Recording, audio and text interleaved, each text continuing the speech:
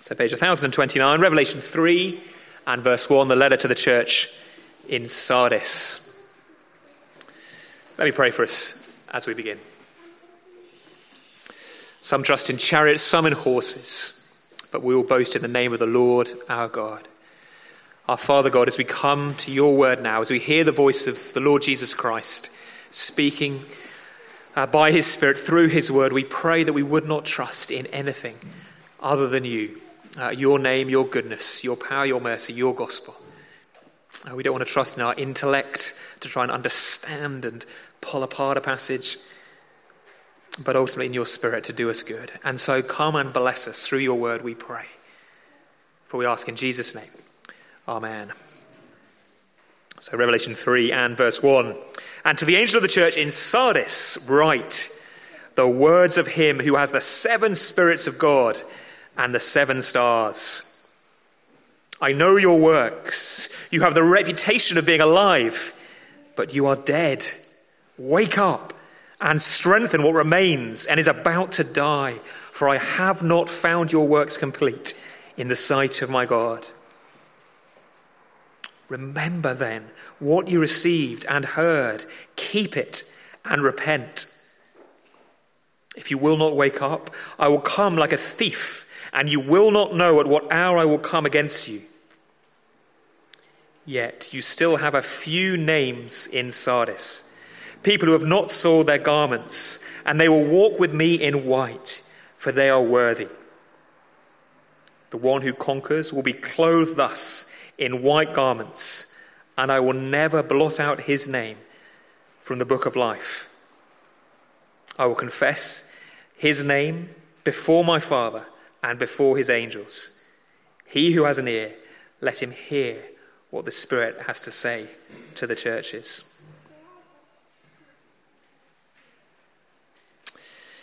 The city of Sardis thought it was impregnable. It was apparently high up on a rock, looking over some roads. And the only way to conquer it was from those roads at the bottom. And so throughout their long history, they stationed a guard at the front and were absolutely certain that no one could ever take their fortress. Until Cyrus, the great King Cyrus of the Medes and Persians, sent his men scrambling up the cliffs to where there were no guards. No one would climb the cliffs. No one would attack that way. The city wasn't watching. The troops came over and the city fell. Sardis was a seemingly undefeatable city, a mighty fortress. Nothing could go wrong with the city of Sardis. And so they went to sleep and they fell. Something very similar is going on in the church in Sardis. This letter, in many ways, is a wake-up call. One of my friends called it a fierce invitation to come home to Jesus. The church is hardly commended for anything. As you read through these 7 letters, very often that the pattern is similar. Jesus introduces himself, and then he'll say something the church is doing well. Perhaps their doctrine is good, but they lack a bit of zeal, or perhaps they're full of zeal, but their doctrine has gone all over the place. Here, well, there's almost nothing. The church has begun to resemble a city. Smug, sleepy, dying, dead even. And therefore, it's a really uncomfortable letter for us to hear this morning. But it is in God's word. It is from the mouth of the Lord Jesus via the Spirit. See how it begins with a description of Jesus, the words of him who has the 7 spirits of God and the 7 stars. The 7 stars we read in chapter 1 represent the churches. The one who holds them in his hands is the Lord Jesus. And right at the end, verse 6, he who has an ear, let him hear what the Spirit says to the churches. Really important that, by the way. Who wrote the letter? Was it Jesus or the Holy Spirit? Who are you hearing as the letter is read to you? Jesus or the Holy Spirit? Both. As Jesus speaks, he does so by the Spirit. As the Spirit speaks, he does through the words of Jesus.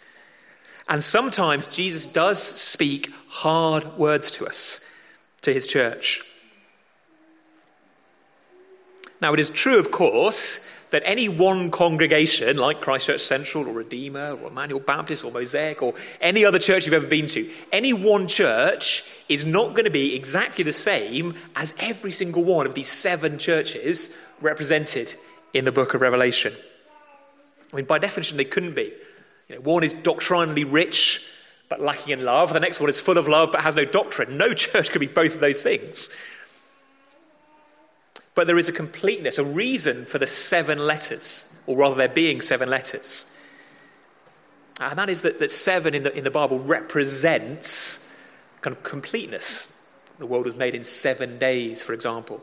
And so as we go through this kind of diagnosis of all 7 churches in Asia Minor, in Turkey, as we call it today, there will be things, there should be things that speak to us as a congregation. Not that we have to decide that we are Ephesus or Laodicea or Thyatira or Sardis, but rather that we need to hear the voice of Jesus speaking to us and wake up where needs be.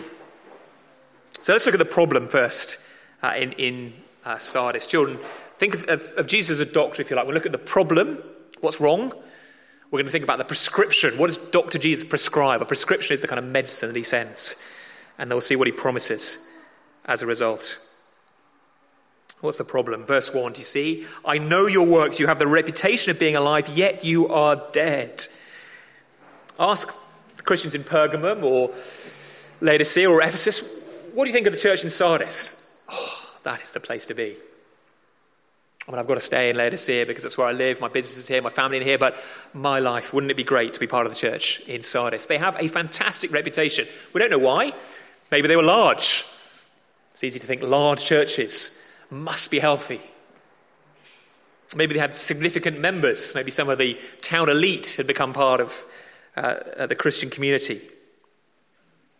Maybe they had well-known teachers or writers or theologians. Maybe they'd send out many missionaries. Who knows? But they have a great reputation. And yet Jesus sees the truth. He sees behind this and says, you are dead. Imagine being in the congregation at Sardis when that letter arrived. You are dead. Children, have you ever seen mummies in museums? The Egyptian mummies? On the outside, they're beautiful, aren't they? The gold and the blue paints, absolutely stunning. And that's what you see in the museum, the case. What you don't see is what's inside. A dead body rotting away. Well, here Jesus looks through Sardis, looks through the outward signs, and sees underneath, or sees the corpse. Why? What's wrong? Let's look a bit more closely. Verse 2. Wake up, strengthen what remains in you and is about to die, for I have not found your works complete in the sight of my God. Your works are not complete, says Jesus. Now that can't mean your obedience, your living for me, is not perfect. Because it never is. Okay, all Christians are people who still have sin that remains within. Okay, you will never live a perfect life. In fact, you will never even do one thing that is totally perfect. So it can't mean that. But he does give some clues as to what it might mean. First of all, is the command, wake up. That suggests, doesn't it, that the church in Sardis has become sleepy. They are drowsily drifting off to sleep. Like someone who's had a few too many drinks on a sunny summer's afternoon in the heat and is just nodding off. It's possible to become like that in the Christian life, isn't it?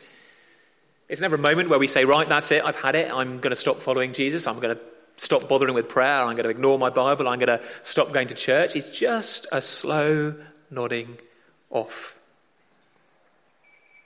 We're drowsy, drifting, dozy, like a little rowing boat on the lake where the rope has been cut and slowly the tide has drifted us out and out and out. We never decided to run, but we just drifted. We've fallen asleep. Oh, the Christians in Sardis would have still been at events, turned up to services, made the odd prayer meeting maybe. There was enough gold and blue paint on the outside of the mummy to make them look impressive still, but on the inside, the bones were rotting. So much so, again, verse 2, that they are about to die.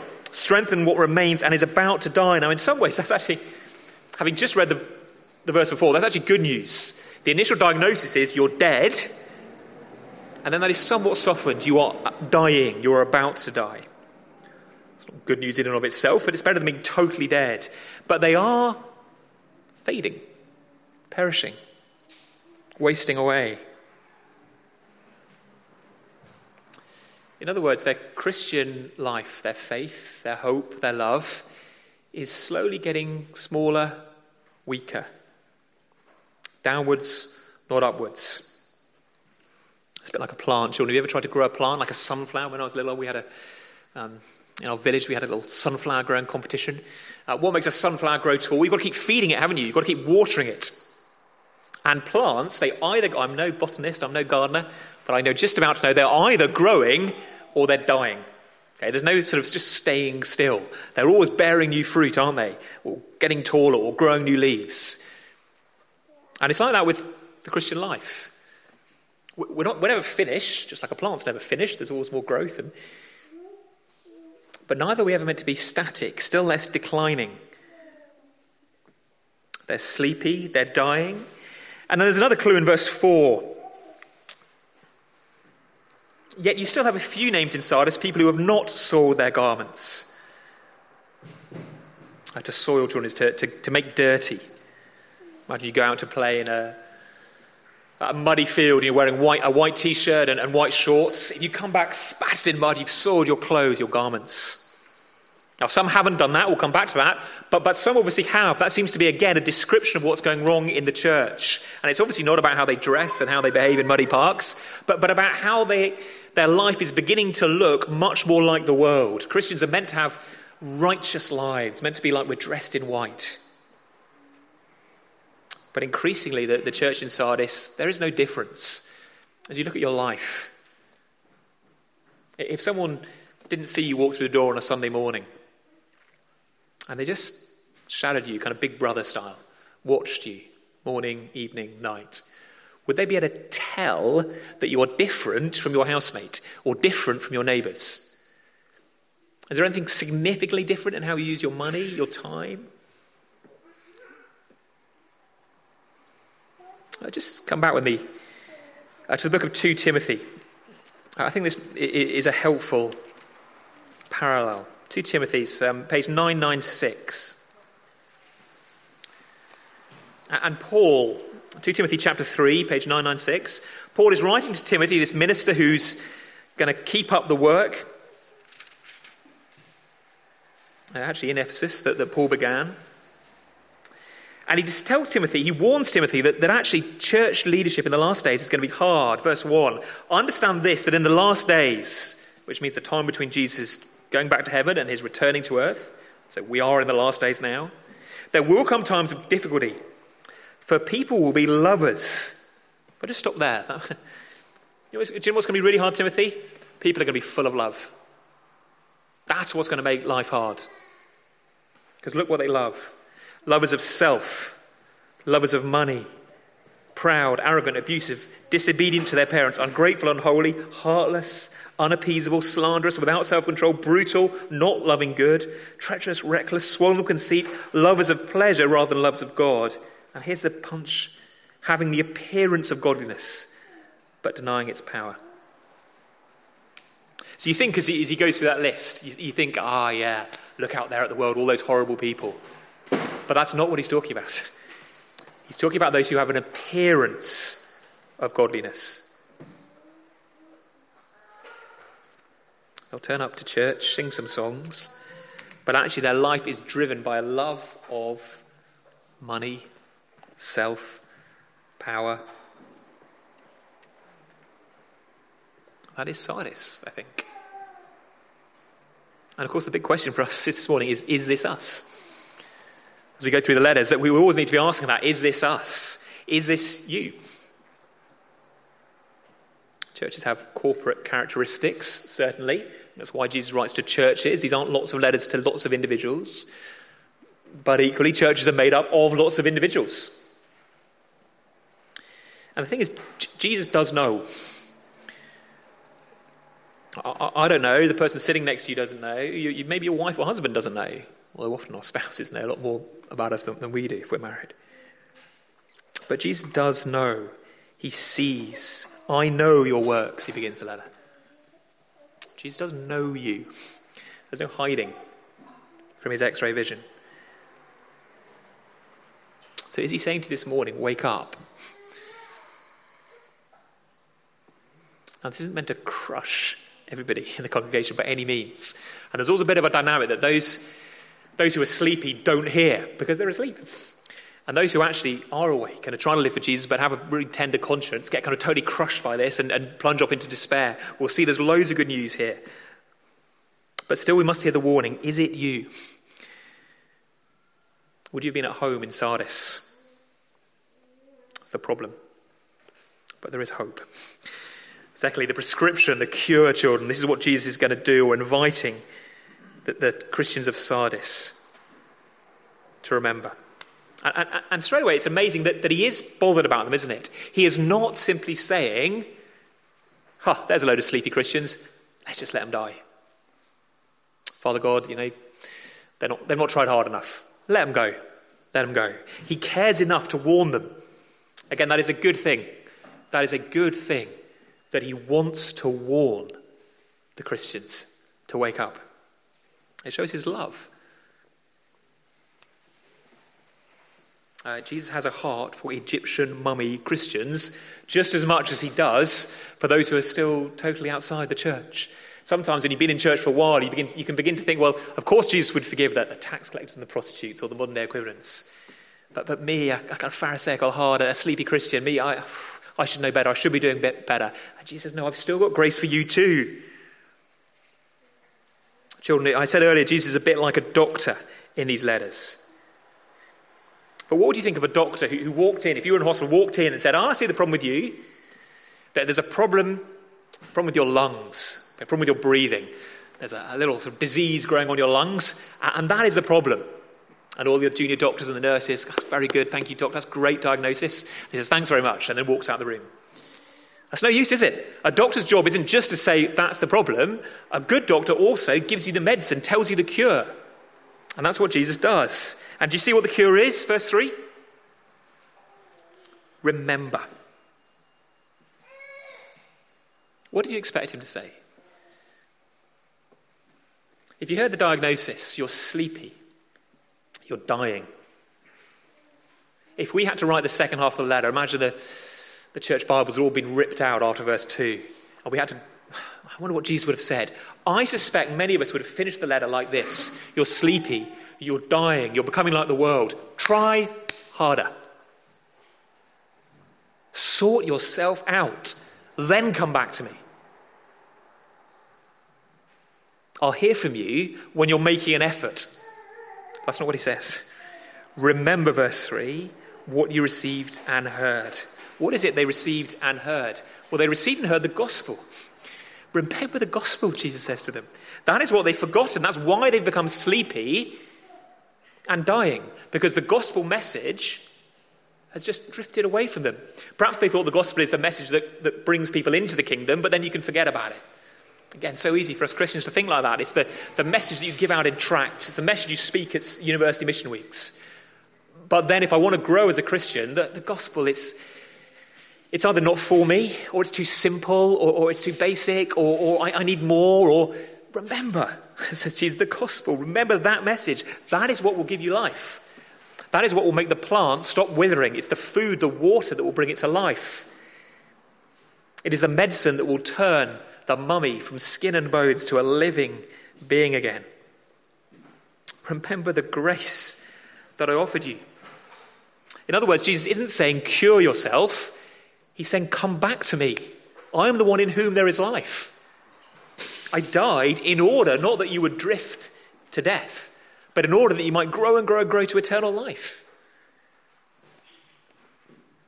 In other words, what Jesus is doing in heaven now in Sardis, and God willing in heaven now in Christchurch Central, is exactly what he did when he went to Jairus' daughter. Do you remember the story of Jairus' daughter? He was the synagogue ruler, and his poor daughter had got ill, and Jairus rushed to Jesus and said, my daughter is dying.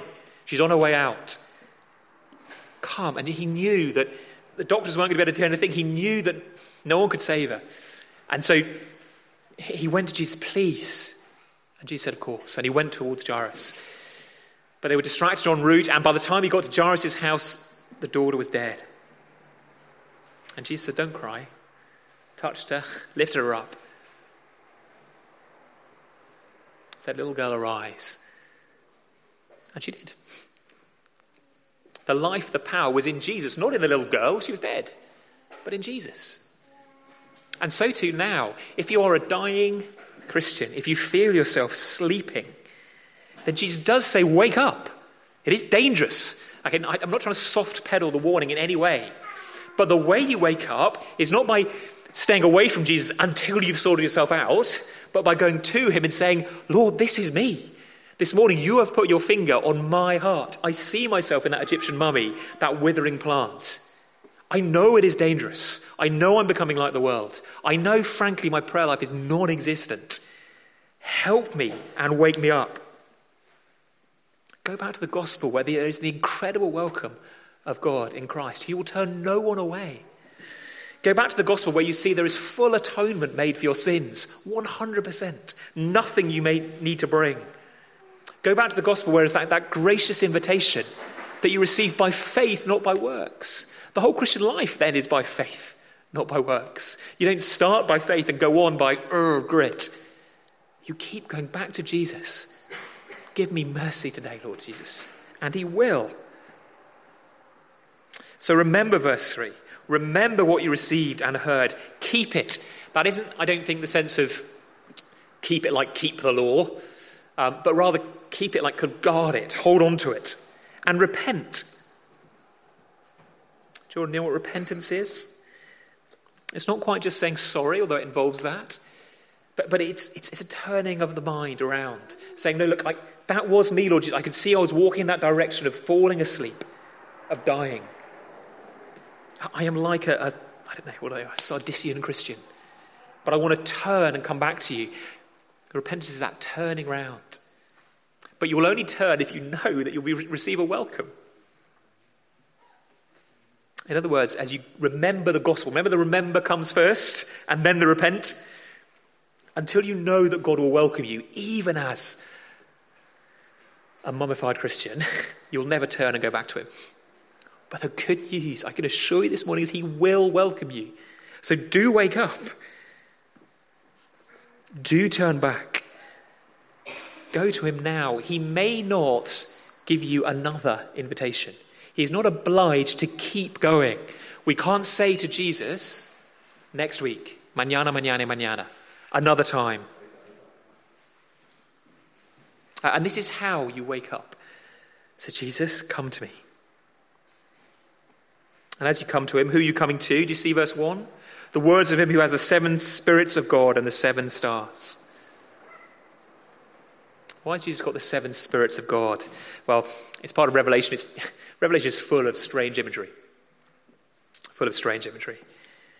But the 7 spirits of God, I think, are meant to represent the Holy Spirit. If you flick over the page, chapter 5. Chapter 5.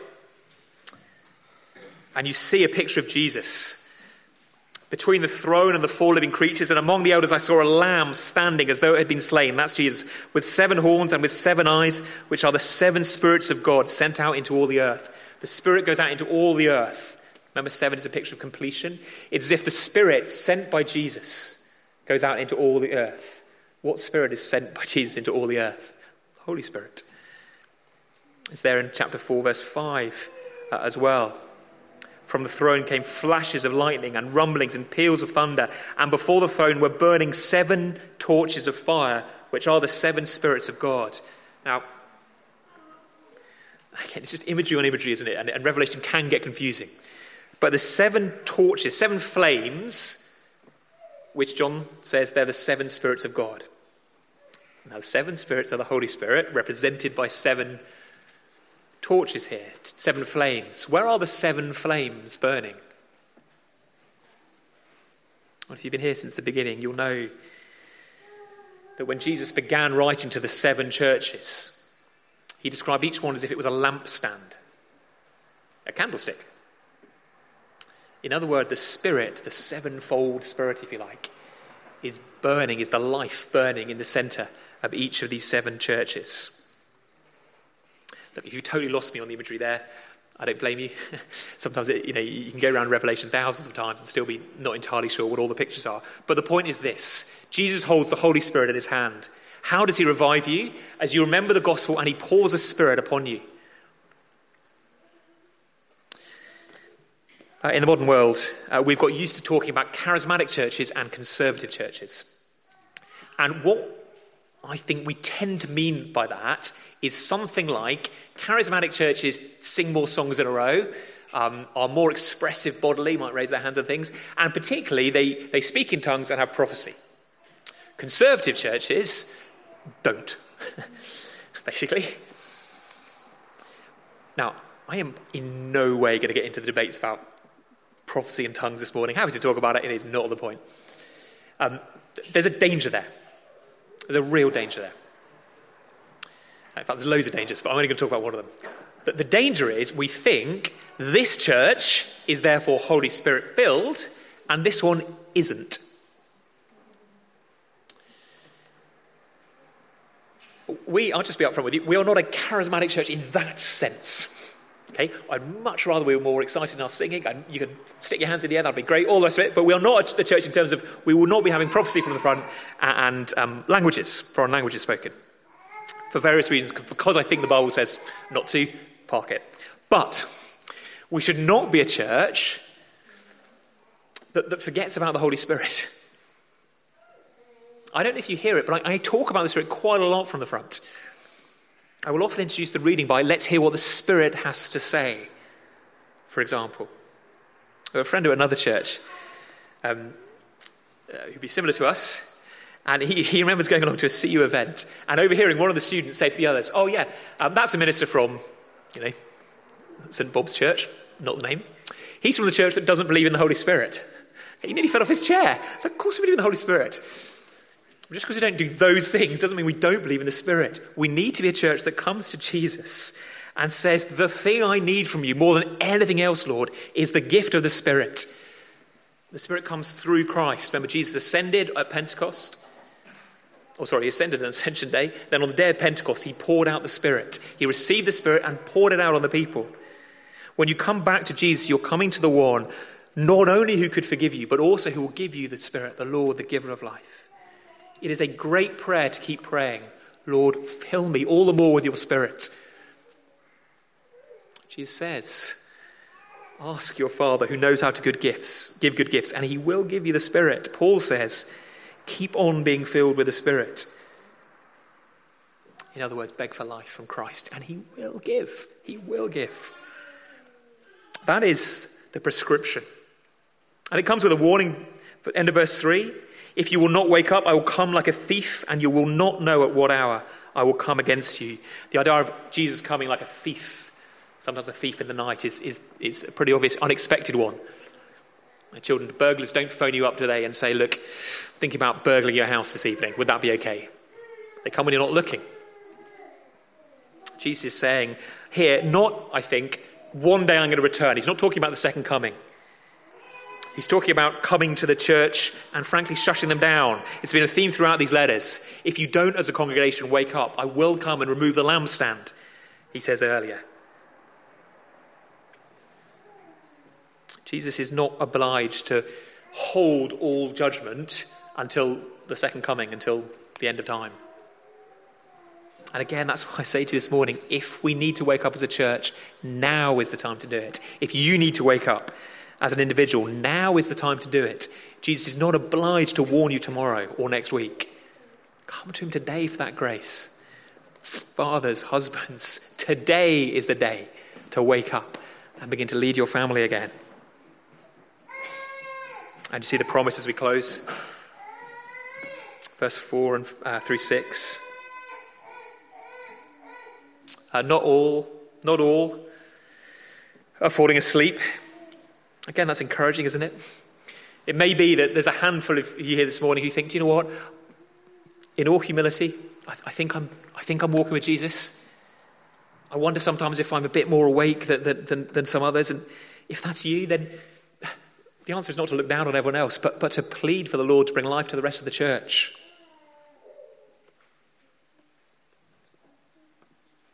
I often think that the prayer meeting is the kind of the litmus test, the thermometer that measures the temperature of the church.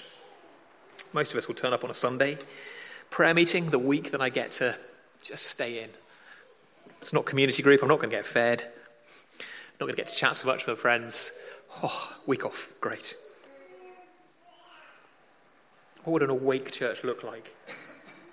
This week, this Wednesday evening.